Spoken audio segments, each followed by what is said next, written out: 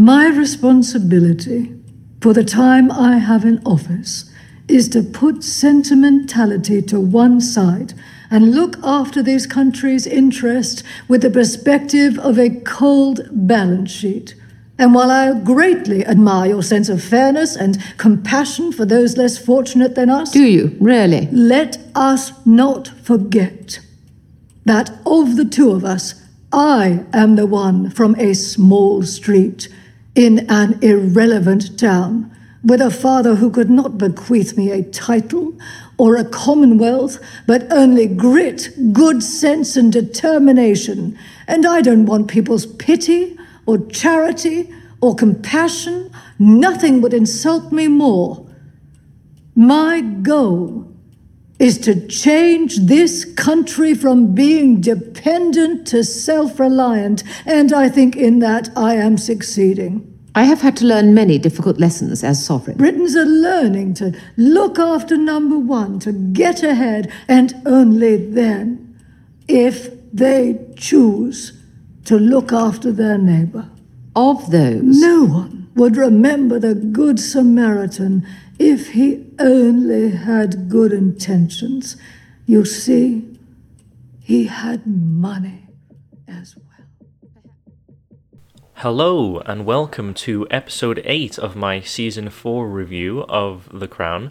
This episode focuses on 48 to 1, which is a very politically driven episode in this season. And it's actually one of my favourites because we really get to see the conflict between Margaret Thatcher and the Queen explored. As many nations condemn apartheid in South Africa, the tensions between Thatcher and Elizabeth start to bubble over their clashing opinions to apply sanctions. And that's really what this episode is all about. It's about a conference in 1985, and the Commonwealth is coming together to discuss these issues. And 48 of the 48 countries within the Commonwealth support sanctions on South Africa due to apartheid. Now, these are economic sanctions to try and degrade the country and basically fighting back against apartheid. The only country not to support these sanctions and refuse them is the UK. And the Queen and Margaret Thatcher's fallout becomes public knowledge after the story is leaked. And we get a really interesting divergence into this. We're delving into this story quite nicely through the press secretary of the Crown, of Buckingham Palace, and we can see him at the start of the episode, and he's writing a book. And part of this episode is his story, actually. His name is Michael Shea, and he left 1 year after 1985. After this tension between Margaret Thatcher and Queen Elizabeth became public knowledge. And it's very interesting. Peter Morgan delves into the story as to why he left and what might have happened and any conspiracy that went on there. But I love listening to Edith Bowman's podcast on this episode, and she had the researcher that I've been mentioning in the previous episode. Her name is Annie Salzberger, and she's the head researcher for The Crown. And she does a fantastic job with every episode, every storyline we know. She communicates a lot with Peter Morgan, trying to think of stories and find out if there's truth to this, anything they can add to the script to add character and story. Brilliant.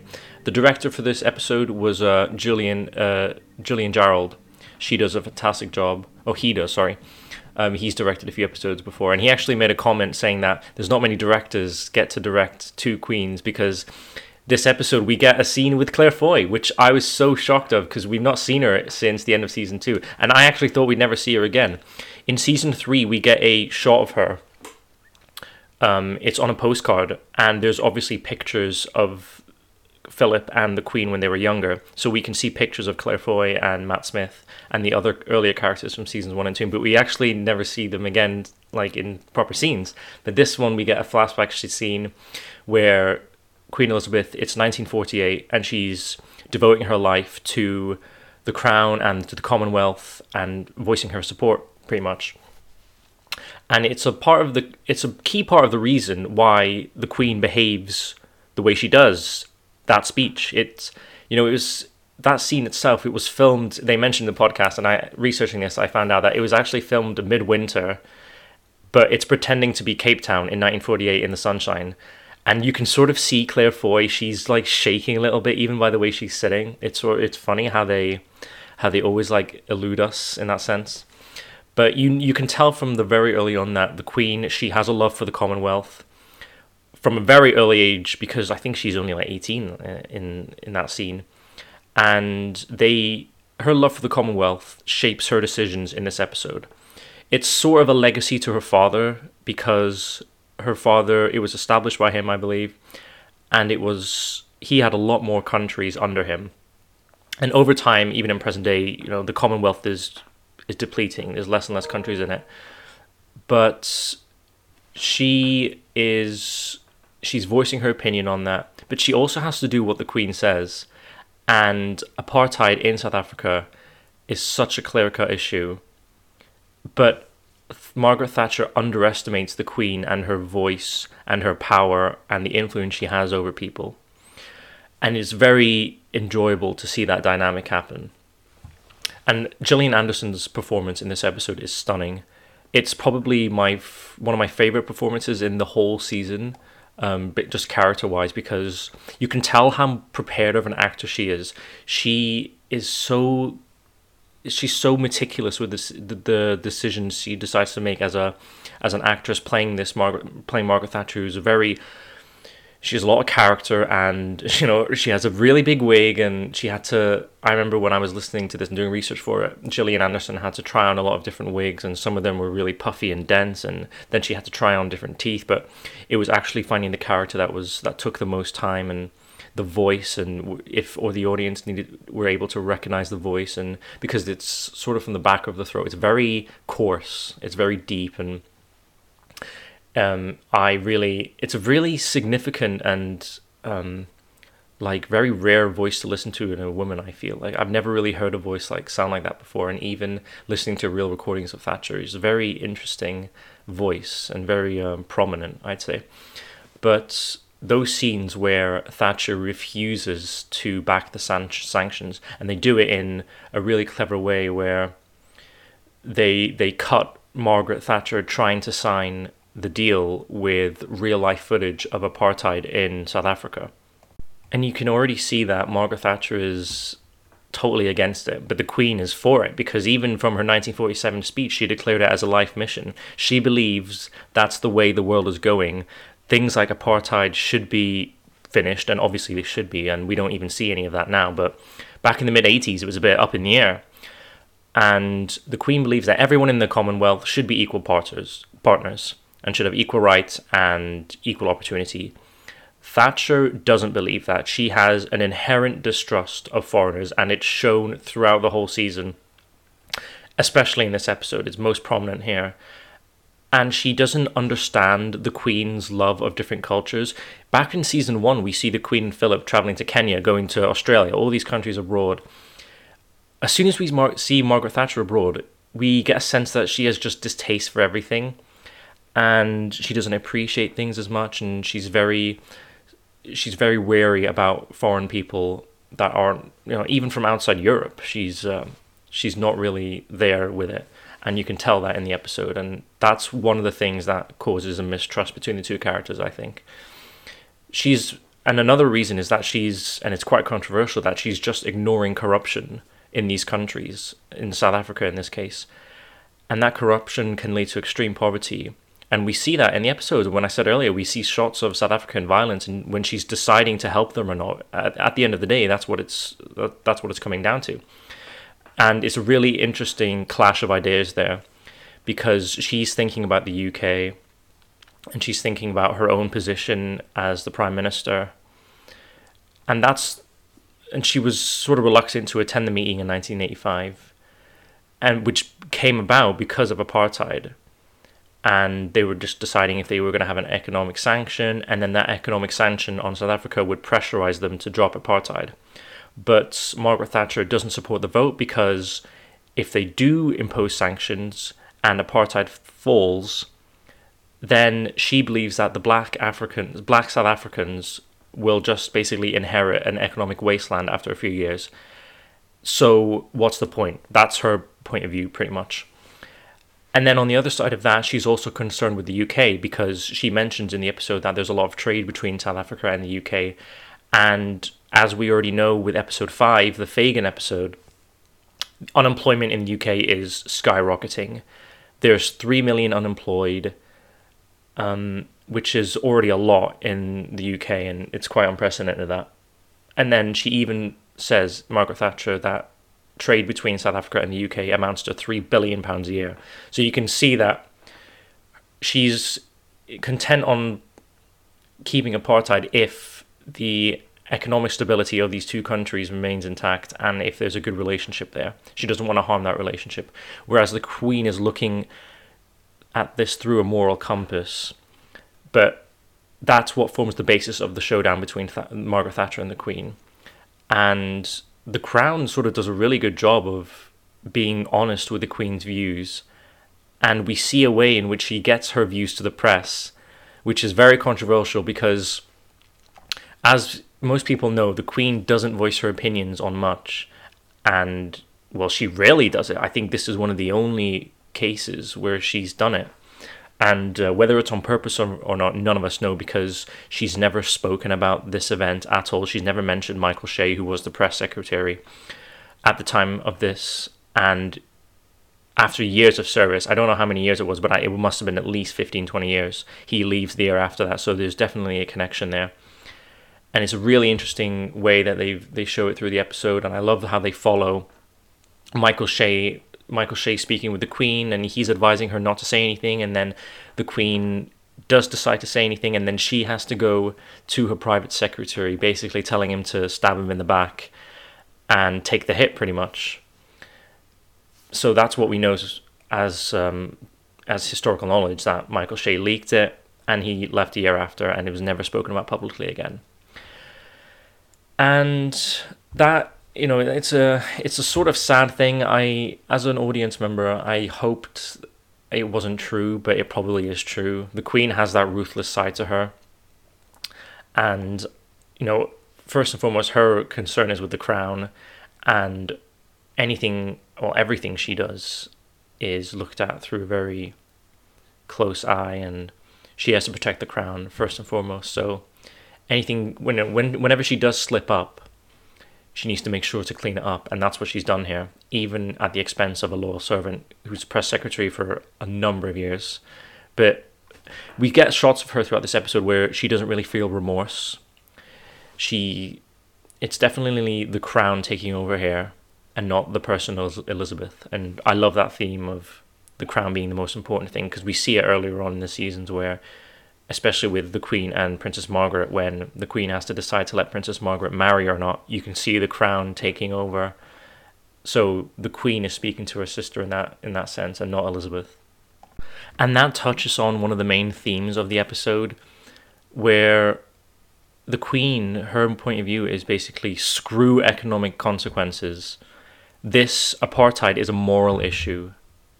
Apartheid is immoral, and it should be dealt with.